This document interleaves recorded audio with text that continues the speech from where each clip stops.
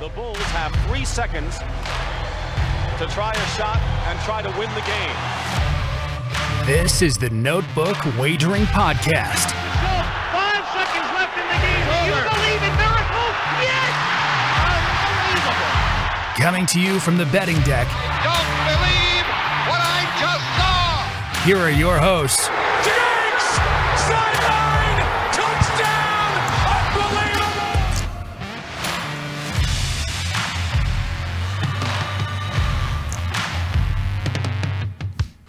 Hey, it's Wednesday night. It's Notebook Wagering time, live from the Salisbury Center, fueled by Monster Energy.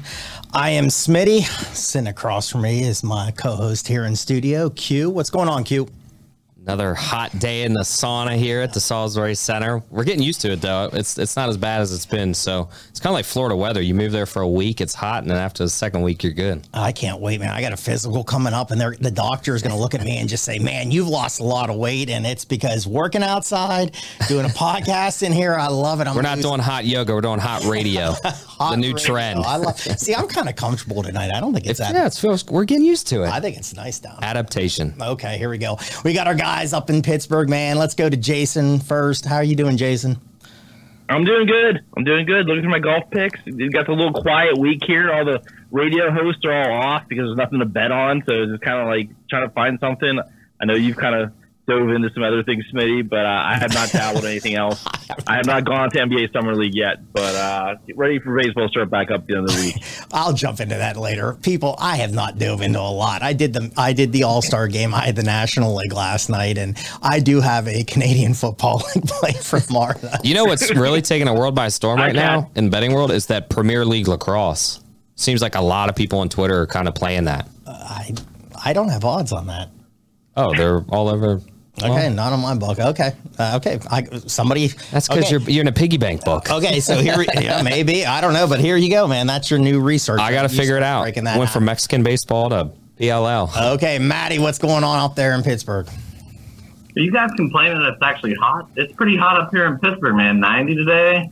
Humidity's high. It's good for you. I want to give Jason a little shout out, too. He's doing some, Treasure of Oak Island hunting around Pittsburgh or something. No, he's looking for some kind of idol like Indiana Jones or something. I'm not sure what he's got going on. Man, it is slow times. I love it. It's all right. Dog days of summer, boys. It is tough finding things to talk about.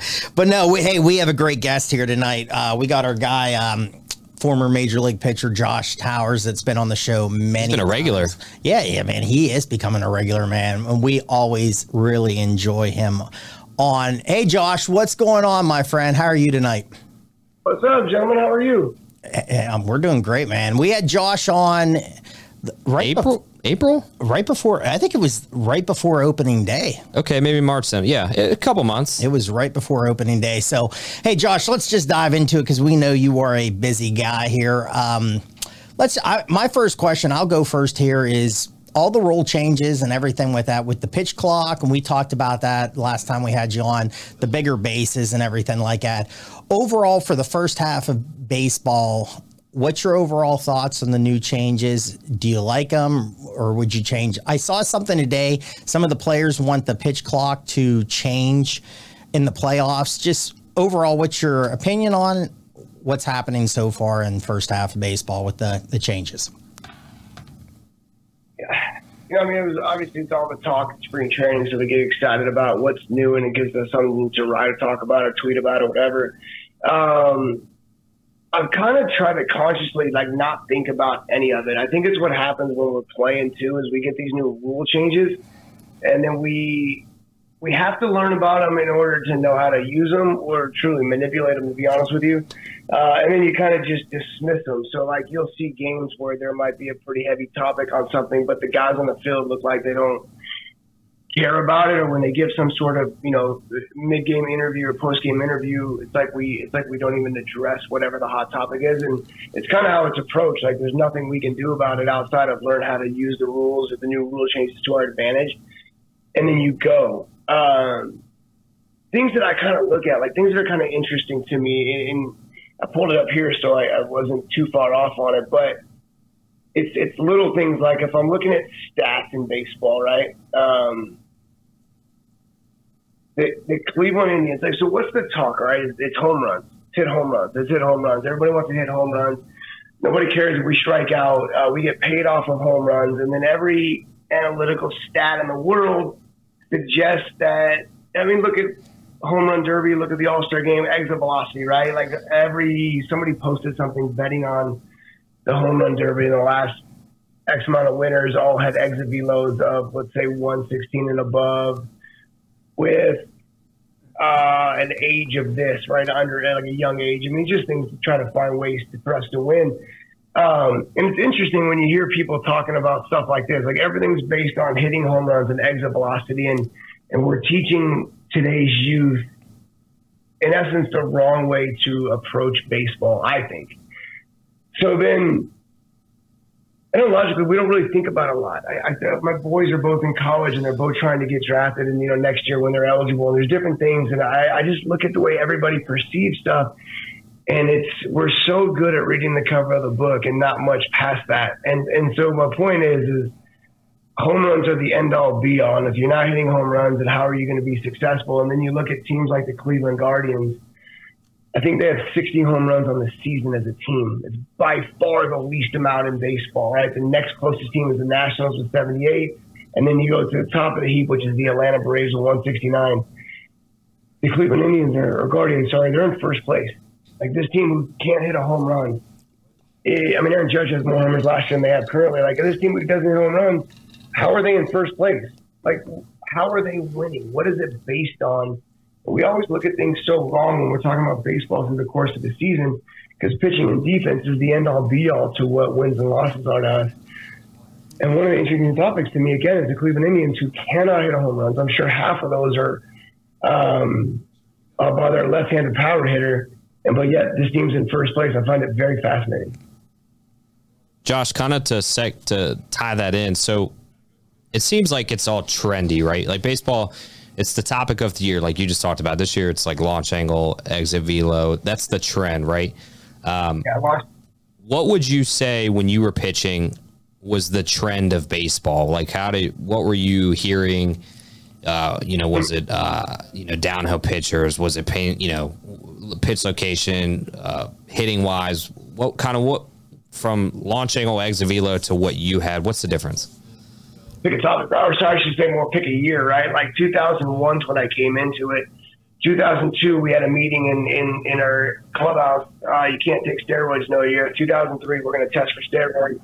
And if you guys pop this X amount, we'll test forever. If you don't, we'll never test again. Like that was where our mindset was, right? Like it's such a weird dynamic when I came into the game because it's like there was this transition from men to boys, right? Like you had to earn an invite to big league camp. So if you got drafted to go to big league camp, that was a big deal. Like earning, like you didn't just get sent to big league camp, and then all of a sudden that transition from men to boys, and all of a sudden like your first round pick, you just get sent to big league camp.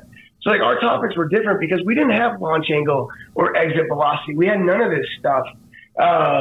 We had sounds of a bat. Like there was different ways that we approached it. I remember Barry Bonds did a home run off me one day. And a few years later, we were in Lehigh Valley. And I was in Raul Ibanez was on a AAA assignment for rehab. And he flew out to right center field, I remember. And I threw a pitch to Raul Ibanez. And I never looked at anything else. I threw the pitch and he hit it. And I stared at him. But I wasn't really, no disrespect. He asked me afterwards, what was I doing? And I was just staring at him. And he knew he flew out, but he flew out pretty deep. And he doesn't get to first base. And all I can process was, I've only heard that sound one other time in my life. It was so weird. It was the home run that Barry Bonds hit off me. And I just thought, man, there's just certain players in our game that were different. And we based a lot more off stuff like that. Like, I can tell when you don't hit a ball very hard or when you do, or what it sounds like. And I wanted to know why. Like, that's how we approached, evaluating players and talent and what made people good. It was a whole different mindset, but steroids were such a massive deal, and then guys had to stop taking steroids, and so you saw balls not quite go as far or leave the yard as much, and so we were stuck more. At least I was stuck more in that era, and then the transition started to change over the next 5, 6, 7 years. Just a fascinating time, to be honest with you, to be in the game and go through all the cool stuff that we were going through. But again, man, like we wouldn't even have time to talk about any of this nonsense, because if we got caught up in something like exit velo or launch angle or God knows what, Roy Halladay would have lit us up. You know, Roy was, he worked so hard and studied so hard that if we got caught looking at something foolish like this, or God forbid you didn't run out a ground ball, we were so afraid of Roy Halladay that we were too busy hustling and studying, man. I kind of wish ball was like that again. Look, glad you said that. So here's the deal: we are such an era of followers. Like, I always tell my kids, I know I'm wrong, but I always say, man, I think 95% of this world of followers is very few leaders, and I know it's a lot less than that, obviously. And Roy was like that again. Bringing up Roy, he was a lead by example type of guy, not a verbal leader. He's a lead by example type of guy, and his actions, man, they spoke a lot. And so with the social media aspect, right? It's so easy. We're so cool, the way we dress or change, whatever it is that we're doing, whatever's hot in the moment, whatever the trendy topic is, we're so good at following people. And that's the era we live in. And it's not always positive. Like, I questioned the third overall pick by the Detroit Tigers. This kid may be really good. I have no idea. He might be really good, but he is so good on social media, and he has this presence on social media, and he has this style and this flow, and he looks fantastic. But then I watch him run routes chasing balls, and I'm like, that don't look very good to me. That doesn't look very whatever. But is he legit? He's a third overall pick for a reason, or did the Tigers buy into this a little bit? We're going to find out in the near future. But it's easy to get caught up in this stuff, and so I see kids following this, or the Savannah Bananas. They're awesome. It's so much what a great thing for baseball. But how many of those kids are going to carry that into trying to play their travel teams, and how far is that going to go? I'm curious. But the reason I just got excited, and boys, you know I'm long-winded, is this kid in Cincinnati, Ellie De La Cruz. Yeah. Y'all, thank you for this man, because what did he do the other day? And this is just a baby example. But he stole second. Next pitch, he steals third. And this is something that I had talked to the Mets about.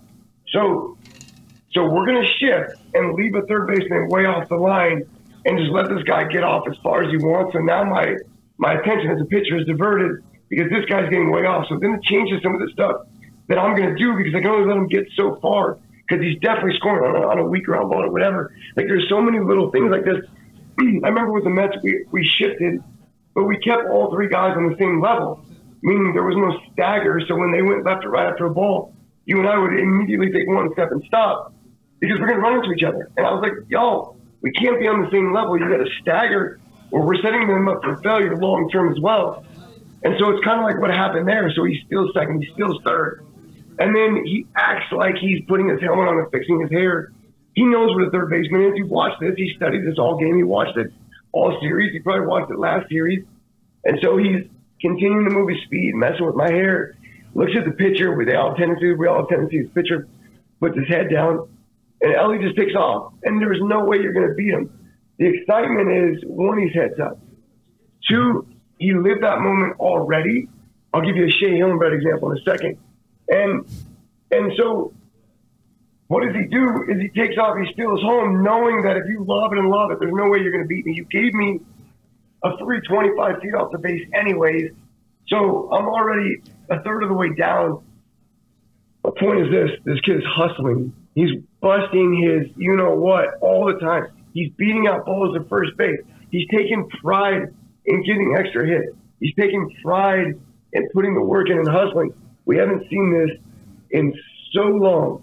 And Ellie De La Cruz is giving it to us finally for the first time in a long time. And I noticed this in college the other day. Was it college or travel? Maybe I don't know what it was. It couldn't have been college. Maybe it was college. I know they ended recently. A kid did the same thing. He stole home because the catcher blobbed the ball back to the pitcher.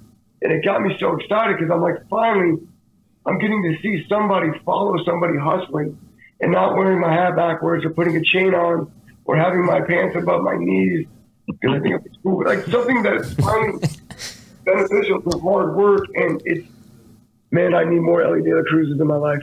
Well, you're going to get that in picks 1, 2, and 4 of the draft we just had. Well, hey, Schemes, UNLV was the first overall. We were number 1 in the conference because we won our conference, but we based it off of offense. And Air Force comes in, the lowest ranked seed last year. And I talked to some people, and they're like, yeah, they had 2 pitchers. One of them just shoved it, and there's nothing we can do.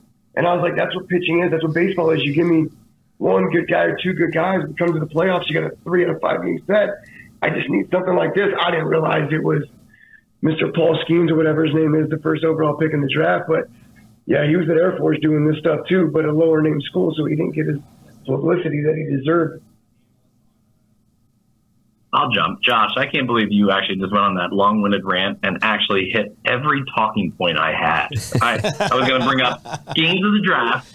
I had Ellie De La Cruz and Corbin Carroll, and I had who is going to be the Padres leader. So I'll let you choose. Which one of those do you even want to go further on? What was the last one you said with the Padres? Who's going to be the Padres leader? Like that to us, we talked about it last week. They have no clubhouse leader. They have all the talent in the world. The roster's unbelievable, yet they can't put it together. It seems like there's no clubhouse presence to basically be the Roy Halladay. Isn't it crazy? It's crazy with what they have over there. And Manny started to do that. You know, we go through stages of this. We go through stages of life as well. And some people don't get past these certain hurdles. And Manny was this young kid that was about so many different things. And he finally got to a place where it was about the game of baseball, which was cool. So I thought Manny was going to be it for a second. Back to Corbin Carroll, how lucky we get that he didn't get hurt. I thought he broke his whatever the other day, man, right before the All-Star game. Talking about a kid, again, like Ellie De La Cruz, no disrespect, Mr. Carroll, because he hustles his butt off too. So maybe this new generation has given us what we deserve and missed for a long time. It's tough because I'm not in that clubhouse in San Diego, but you got guys like Fernando Tatis that we knew what this was about. The Padres knew what this was about before they gave him that contract extension, but yet still gave it to him. And that's not the leader you want to take you long-term down the road. But it's hard, man. You give me $300 million as a 21-year-old kid. Bro, you guys don't know how wild we were at 21, but I promise you, $300 million and give me social media too. Probably not going to be alive at this point in my life. Its reputation's preceded. It's also earned. I've always wondered about Xander Bogaerts. Some of us can't come over to a new house just because I get a contract and think that I can just take over and be the man. But Xander Bogaerts has earned a reputation where he possibly could have. So I kind of hope that maybe he would be that guy for a second. Big fan of him. But then you got, and this is, I don't know, I'm not internal, I don't know these guys, but then you got the Jake Cronenworth, and he's such a better baseball player than what we're seeing. Like, he wants to be this flashy, drop bombs type guy, and I think Jake could be a 330 hitter consistently. And so we're missing something internally over there with coaching staff, with front office, with players, with something. To your right, there is no leader. Yu Darvish could be the guy, but he hasn't really seemed to ever want to be. I don't think Nelly Cruz is going to be around long enough to where he's willing to speak up. I don't know. I think there's just a mixture of too many guys that aren't willing to be it. And if they do have somebody who's not willing to step up, it's just a weird dynamic. This team should be so much better than they are. It's sad to see. I thought Josh Hader did.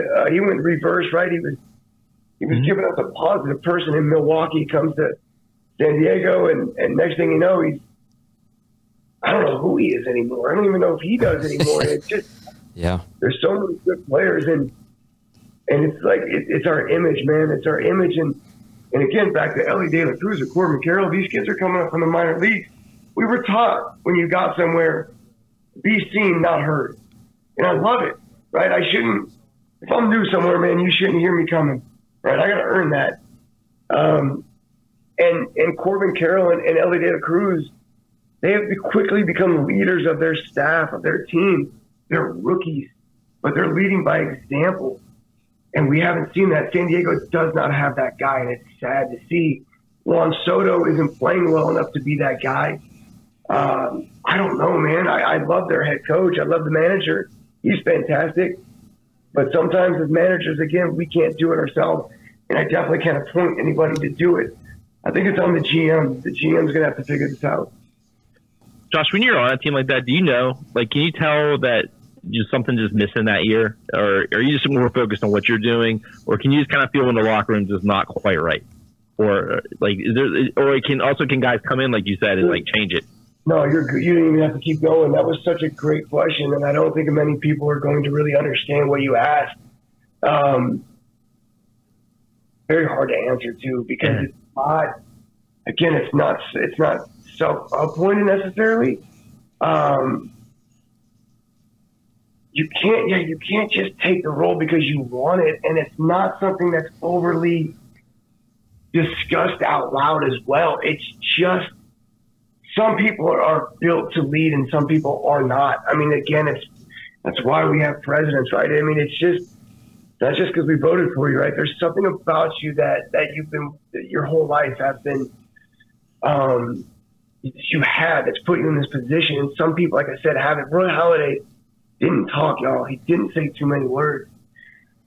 But I've never seen anybody command so much respect in my life the way this man did. You just wanted to be a better person because you were in his presence. And some people have it and some people don't. And you wish it could be you.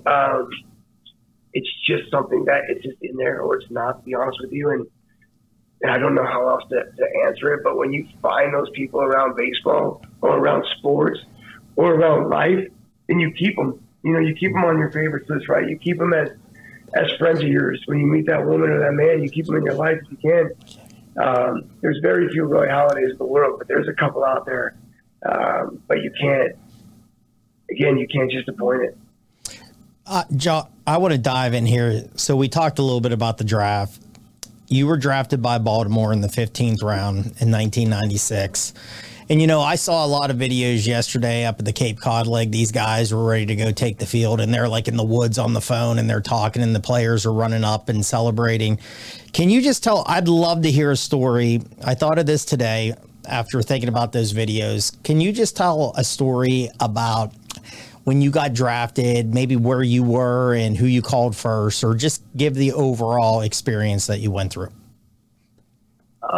Yeah, man. Well, again, a different time, right? So, I was alone at my house, if I remember correctly, and we had the phone on the wall, right?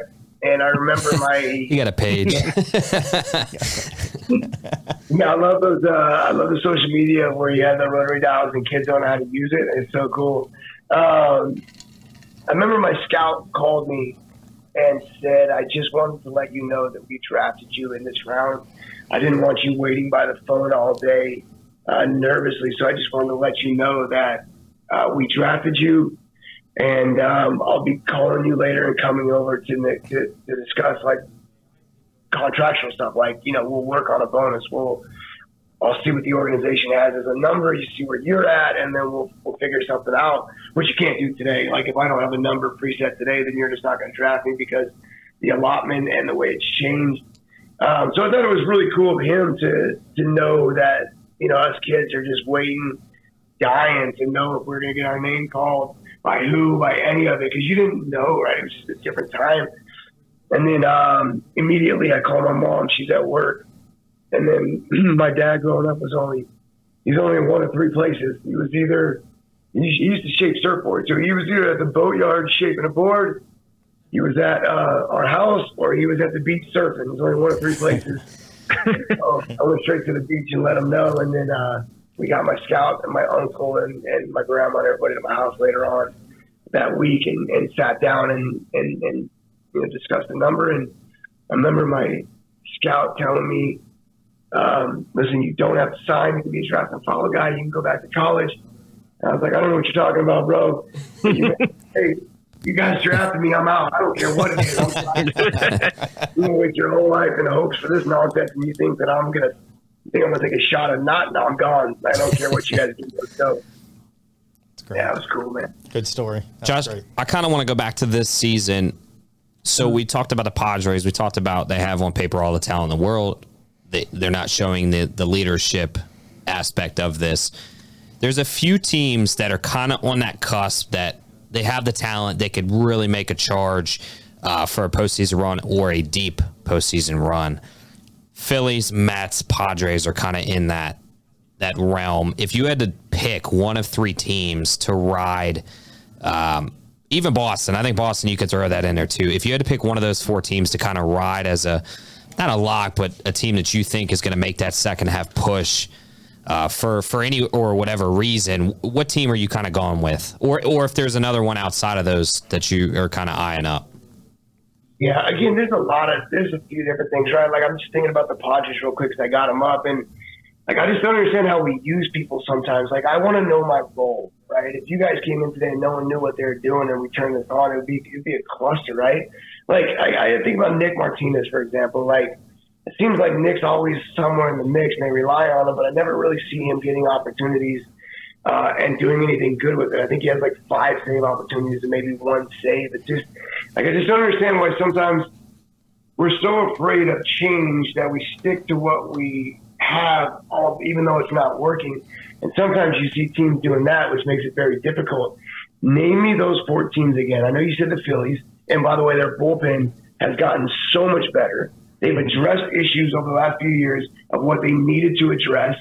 So I think what the Phillies are doing, again, we've seen them last year. I know that, and maybe unexpected, but they put themselves in a position. Also, by the way, go getting top 3 best player in baseball in Trey Turner, another kid that hustles. The Phillies have definitely put themselves in a position to stay here all year, so I like them. Who are the other ones? The Mets and the Red Sox. Yeah, the Mets. They're kind of in limbo. Yeah, I don't. If you guys, and who does, right? I'm not on air enough at VSiN, so why would anybody really know this outside of my co-host? But like, every year for the last however many years, just cross the Mets off. They're out. They're irrelevant. I don't care who they have on their team. They don't have anything in place. that the minor league system is in shambles. They don't have a structure. What does it mean to be a New York Met? We cannot answer that question. And I'm not saying this to be disrespectful. It's reality.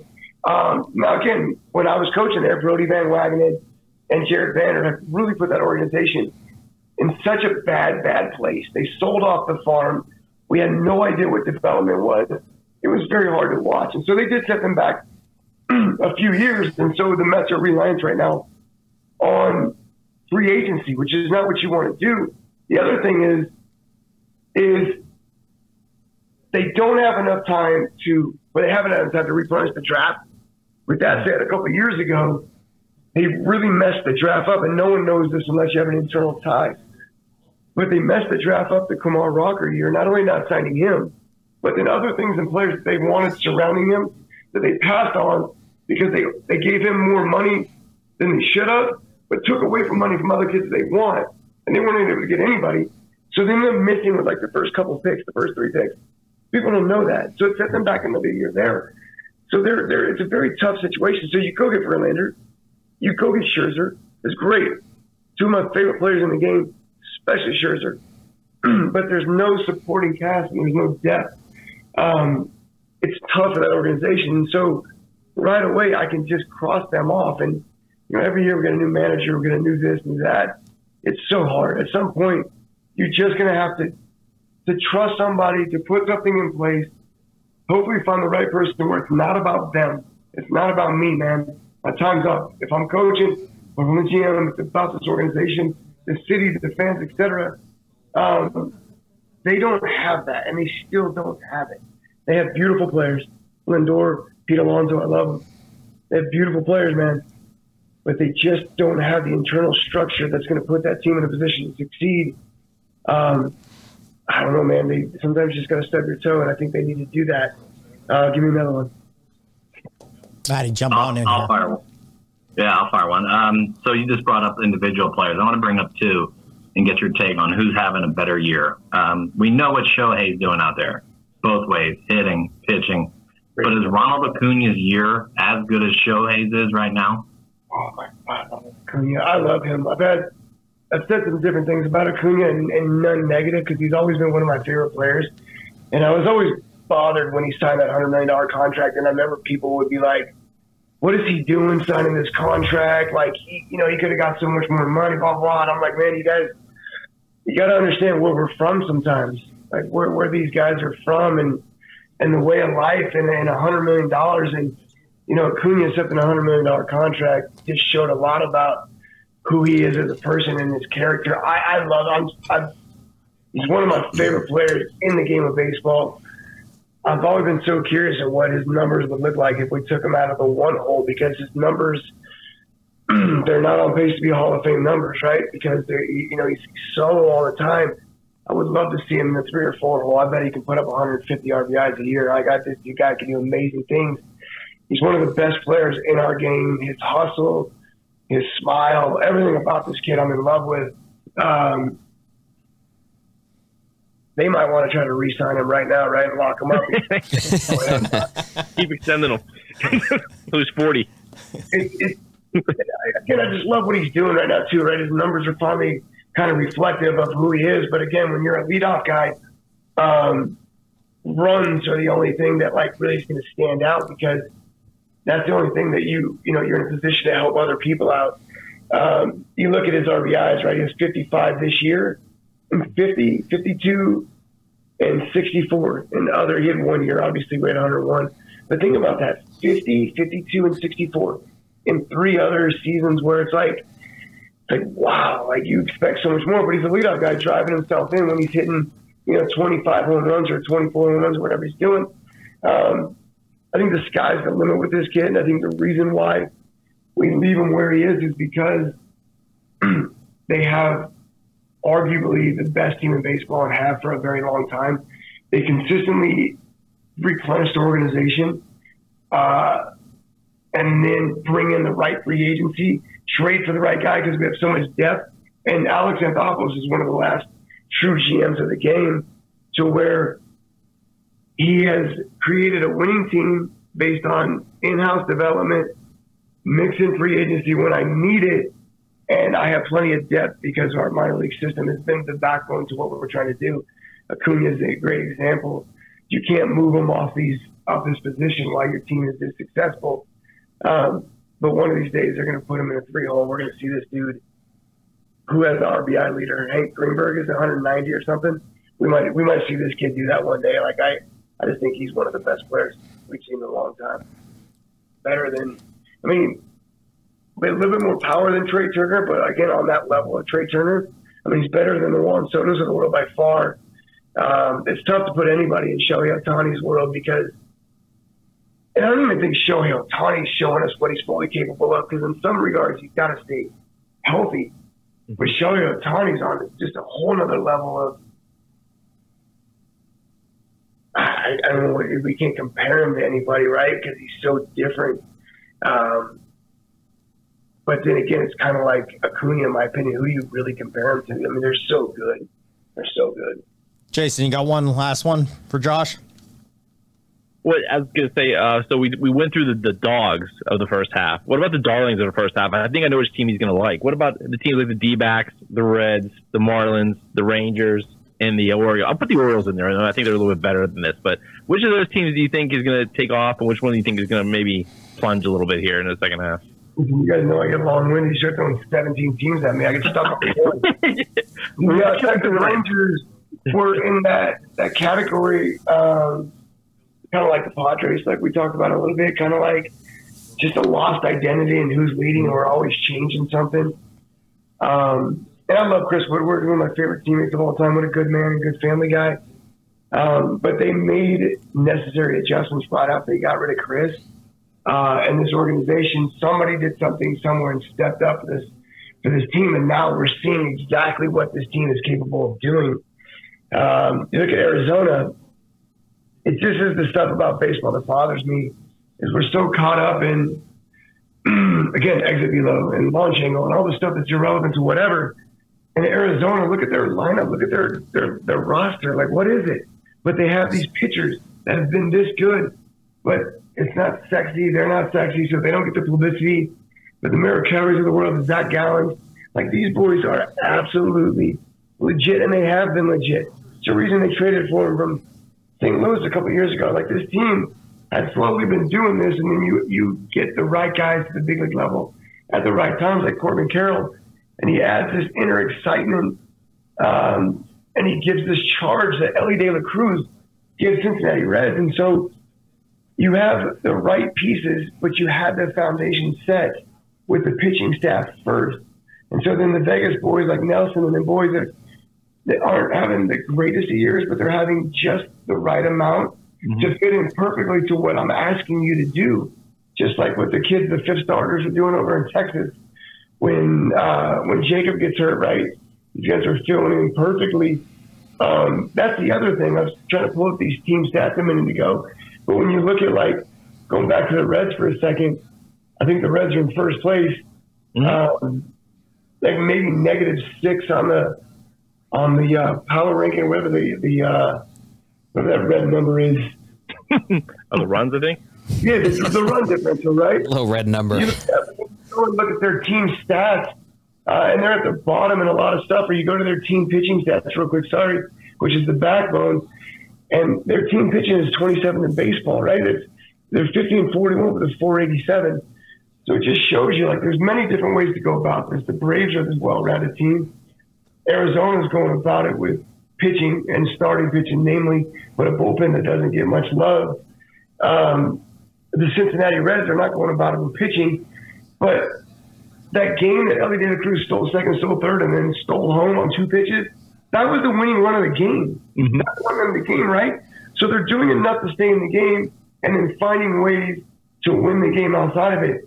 And so there isn't a textbook way on winning. We know that over 162 pitching is going to get it done. We know the backbone to any winning team is a bullpen, keep the game right where it is. But then if we're going to play a competitive game, how do I get this guy to second? First off, how do I get him to first? He's still in first base these days. How do I get him to second? How do I get him to third with less than 2 outs? How do I give this guy an opportunity to sack fly? Or the defense is back, so I hit a ground ball just enough to where this guy can score. Like, there's teams finding ways to win. I think Texas is doing the same thing. Texas supports each other really well.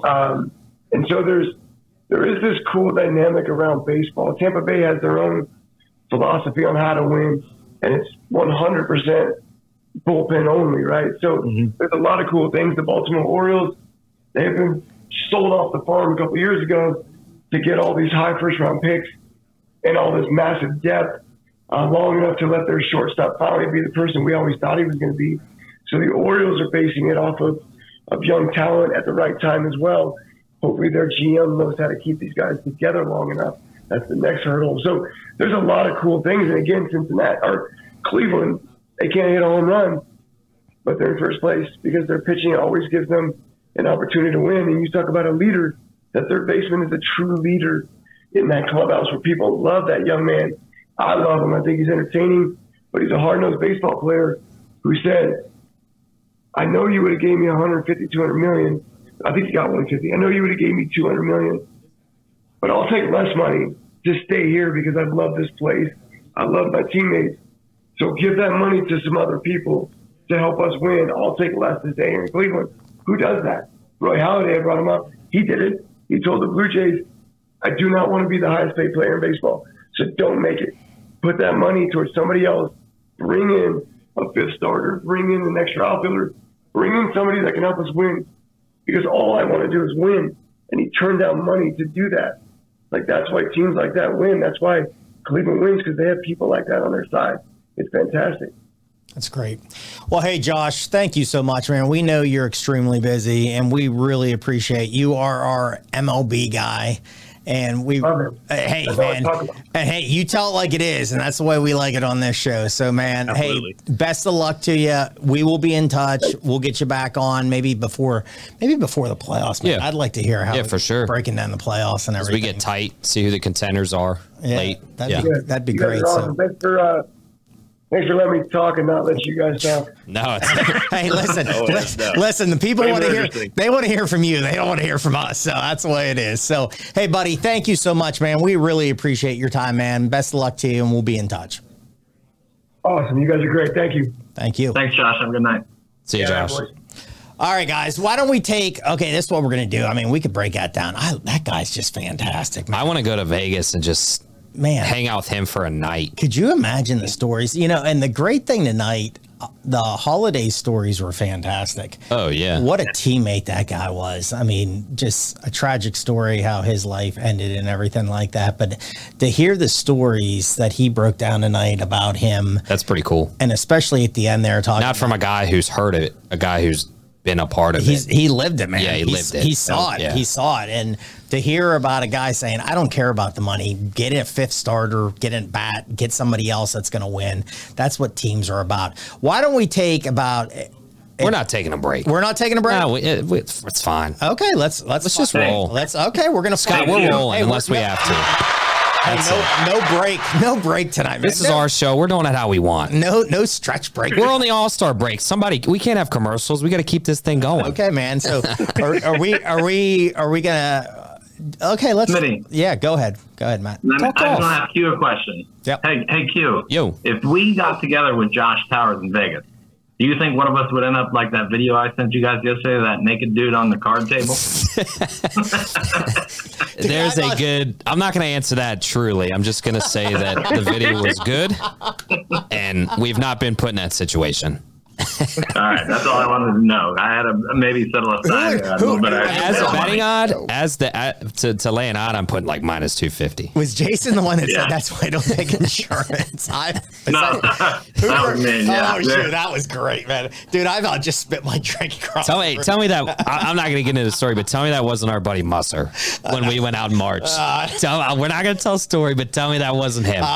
He wasn't that bad. We were close. No, a chair got misplaced. Yeah, he tripped over a chair. A chair got tripped over. That's all it is. Hey, how about Caesar's Palace? That guy's throwing furniture down the pool 28 stories up. I think that was our other guy. That's our guy out in Colorado. Jeez. Throwing stuff out there. So, all right, here. Okay, so break down golf. Okay, let's break down golf. Okay, we got Scottish Open this week. Man, we're doing good, guys. I had 2 winners. You guys are killing it. 3 weeks in a row, man. At Shank, man, so close. That was a good winner if he won that. That's Sunday. He was one. You hit him, what, top 20? Top 5. Top 5. Top 5. Yeah. My card, I had Shank, top 5 last week, and I had Hubbard, top 20, which that was the easy. That's one. And everything. So, I mean, not bad. I had Kirk. Kirk would have been a nice, I added that onto the show last week, and I said I was going to do a winner, but I did a top 5 with him. And he was close, but just at the end, it didn't happen. So, all right, here. I can't wait to hear the guys, what they think here. I've been looking at this. So we got the Scottish Open. Hey, if you're up tonight around 2:15 a.m., we usually try to get you some late plays, but there's no baseball. And I mean, so you can watch Nick at night or do whatever you want to. But early morning plays here. 2:15 in the morning, first tee off is. So we're at the Scottish Open Renaissance Club. I think it's a Tom Doak, if I'm saying that correctly. I think that's his name. Design. It's a par 70, 7,237 yards. You know, the thing with this course, you got to keep an eye on the conditions. Yeah. You know, wind, rain, everything like that. Temps. It's usually they're in sweaters usually. Yeah. You know, sweater looks nice, and that's not a bad. I look pretty good in a sweater. So last year, Xander was -7. So that was a condition with the wind. Years 20 and 22, the wind conditions were bad. There was 15 to 35 multiple day wind conditions. So this has been a winner at -7, -18, -11, -22. So everything I've heard so far, and maybe the guys, if they've studied a little bit more or heard something different from me, it sounds like you're going to get that little breeze off the sea here, about 15 miles. Doesn't sound crazy. There is some rain. I don't know exactly what time it is coming in here. These are big greens. I mean, these are greens that, like, if you get on a green, if we're playing, you get on the greens, we're probably putting 9 times just to get it in or something like that. So, and they're slow. Chipping off the green. Yeah. So you might just pick the ball up and just drop it right next to it if you're playing with me or something. So, hey, Matty, let's start with you, my friend. Where are we going here? Let's get some winners here for the weekend. Well, this is actually a really loaded field, so this is tough. That's field, I think, for a long time. All the big names went over early, of course, to get ready for the British Open or just the Open Championship as it goes by now. I'll tell you what, I'm going to go against odds, and he's been super cold. And he's He looked like he was hungover at Wimbledon the other day. Looked like he had a really rough night. But I think JT is actually a good play this week. He's really good with his irons still. He needs to put a round together, and he just hasn't done it yet. But I think this is a good tune-up. And then I got another guy who's under the radar, and Minwoo Lee, who actually gets a really low ball flight and is good at playing these knockdown shots, which with the wind is going to help. So I'll give out my picks so far. I think I'm going to change it up, though. Hey, Maddie, real quick. Minwoo, let me jump in real quick. He got second place last year, correct, in this? I don't know off the top of my head. Jason's saying yes. Jason said yes. So. Okay. I think so. I think he was second last year in this. Okay, go ahead. I'm sorry. 21. No, that's fine. So I'll go through my DFS lineup and the one that I put in my fantasy league, but I think I'm going to change it up because everybody has Thomas Dietrich, who is a solid play. But I have Matthew Fitzpatrick, JT, Tommy Fleetwood, Minwoo Lee, Thorborn Olesen, Ross Fisher, and Tom Kim, who has burned me. And I actually put Tom Kim on the no play list along with freaking all my other Coulter and these other bums. Billy Horschel just burned me. St. now. Don't talk bad about Billy. Made it on there. So Dietrich out of your mouth. From his performance at the Quicken Open there. Keep Billy out of your mouth. Have you not learned anything being on this show? Matt, you missed two shows. Any Florida people? He was here last week. I guess, I'm saying 2 shows ago we had this. You don't talk bad about Florida players. I think we need to do we need to type up something each week and just say like the do's and don'ts, what you can say, what you can't. And every week, number 1 would be don't talk anything bad about Florida. Okay, Jason, go for it, my friend. Well, so I think this course is interesting because it's not a true links course. Like I've watched this a couple of years. It's a parkland course for the most of it. So there's trees, greens are protected. So it's not one of those deals where, like they're going to hit the ball 30 yards down the, short of the hole and it's going to run up and like that. So you get a little wind, a little protection, but it's kind of unique in that aspect. So my field here is I've got Rasmus Højgaard plus 320 for a top 20. He won last week in Denmark, which is a big deal for him. He's a Dane. I got Matt Wallace, who's a guy who's played really well here, and I'm going to take him plus 200 for a top 40 and plus 550 for a top 20. Tyrrell Hatton, plus 160 for a top 10. He's a guy who's played really well this year, and he's played really well at this course. Matt Fitzpatrick, another guy horse for the course, plus 100 for a top 20, plus 200 for a top 10. And my dark horse would be Alexander Bork. I don't think he's that much of a dark horse here because I think he and Smitty are both on him. I'm going to play him plus 120 for a top 40 and plus 700 for a top 10. He's got a good track record here, and he's actually playing pretty well. What do you got, Smitty? Yeah, I'm on Tommy Fleetwood here. I looked at a couple people. I'm going to go Fleetwood. Fleetwood usually doesn't win tournaments, but he's been playing okay. This is over in his neck of the woods a little bit, so I'm going to take a chance with him. So I played a Tommy Fleetwood to win and a top 5 this week. I'm going to go Matt Fitzpatrick, top 10. Plus 260. I'm going to try to take a chance with him, reading some things I like on him. The one thing with Fleetwood, if you look back, I jumped ahead a little bit here. Fleetwood, last year, 4th place, 26, and then 2nd. So he does have some course history here and he's done okay. So go back with Fitzpatrick. I'm going to go that Thomas Dietrich. I jumped on top 10 with him plus 900.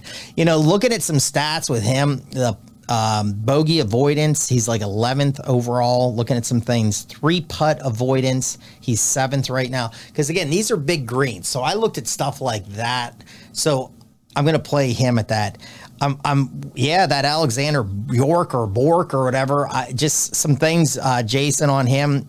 He's been in the top 10. It's the DP World Tour, I think 7 times.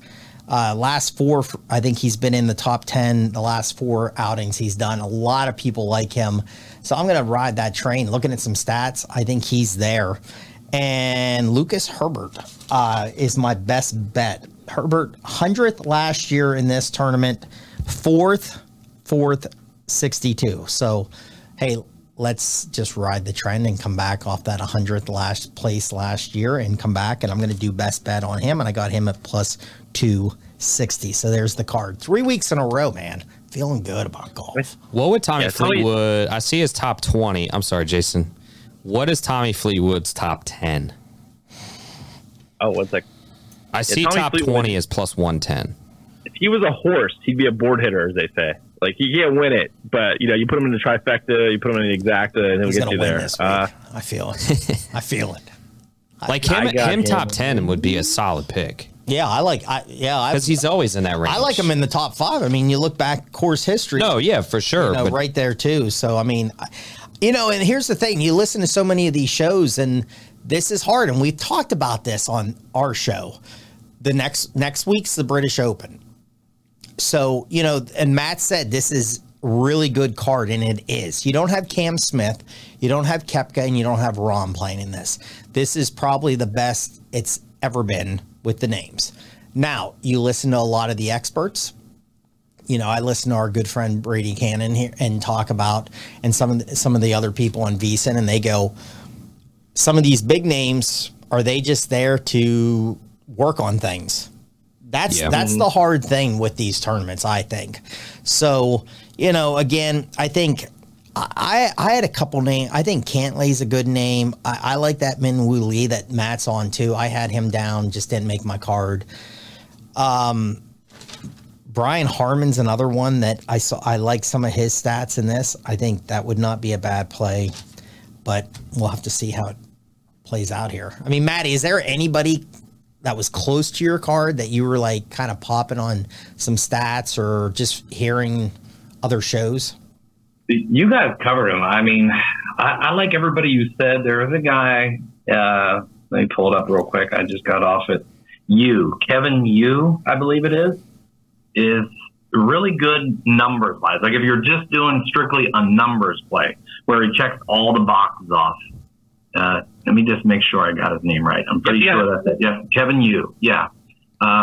He's no one knows about, like, and I'm looking at my starts. I have not played the guy all year, but when you strictly break down people's notes and then points and stuff on the internet, and you're like, man, this guy actually checks off every box.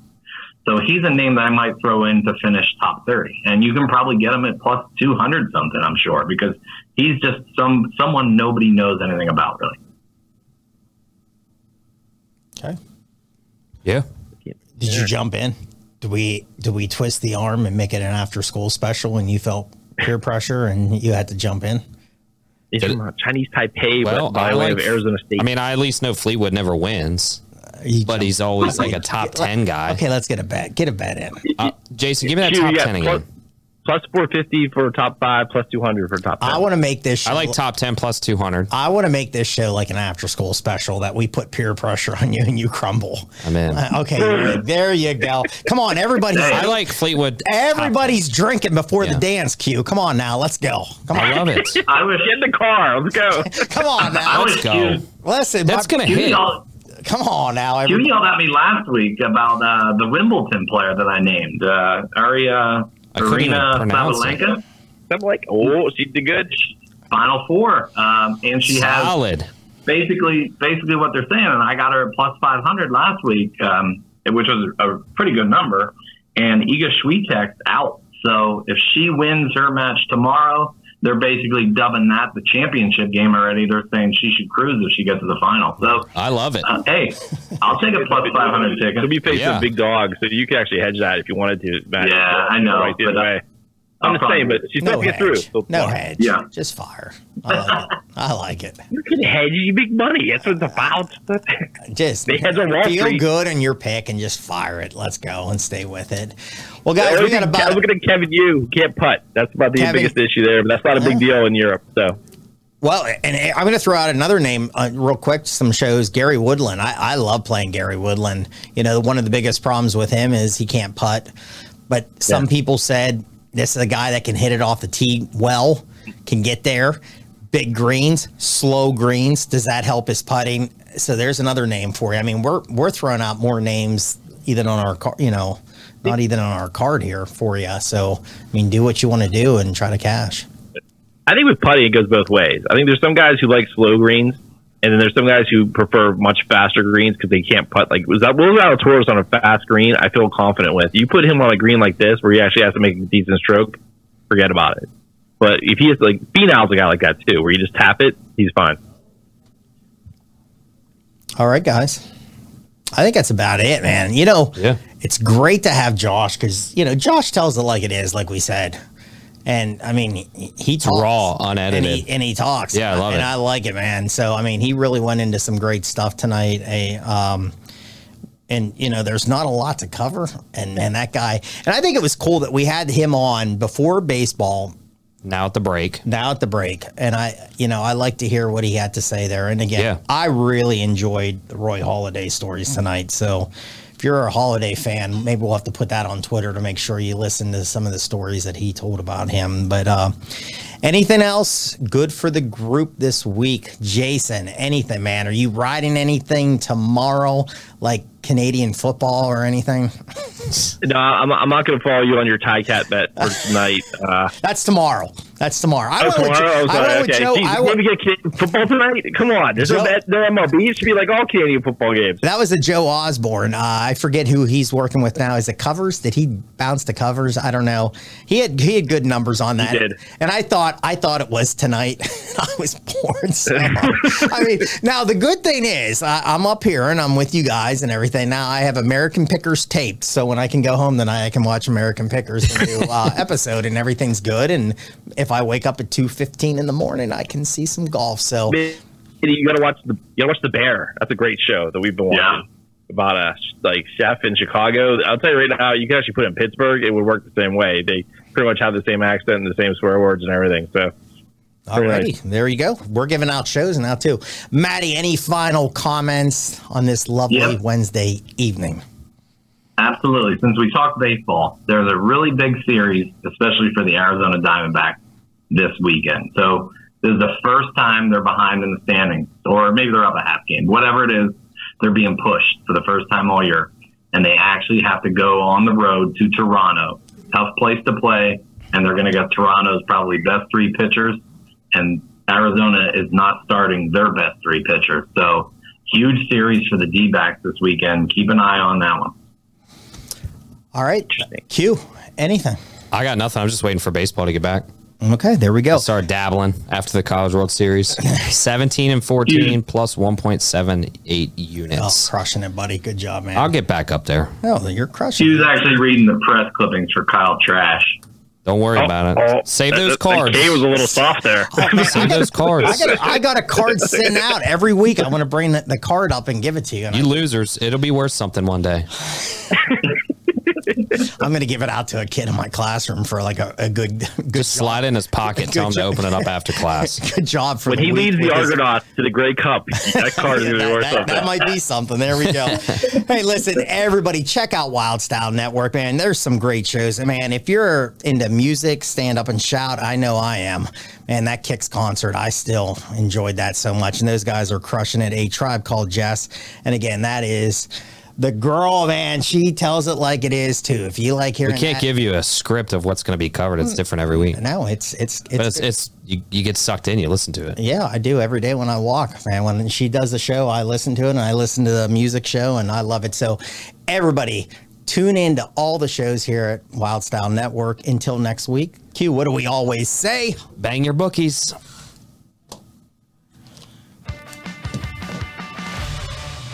Thanks for listening to the Notebook Wagering Podcast. Make sure you subscribe so you don't miss any episodes, and be sure to follow @Notebook Wagering. Until next time.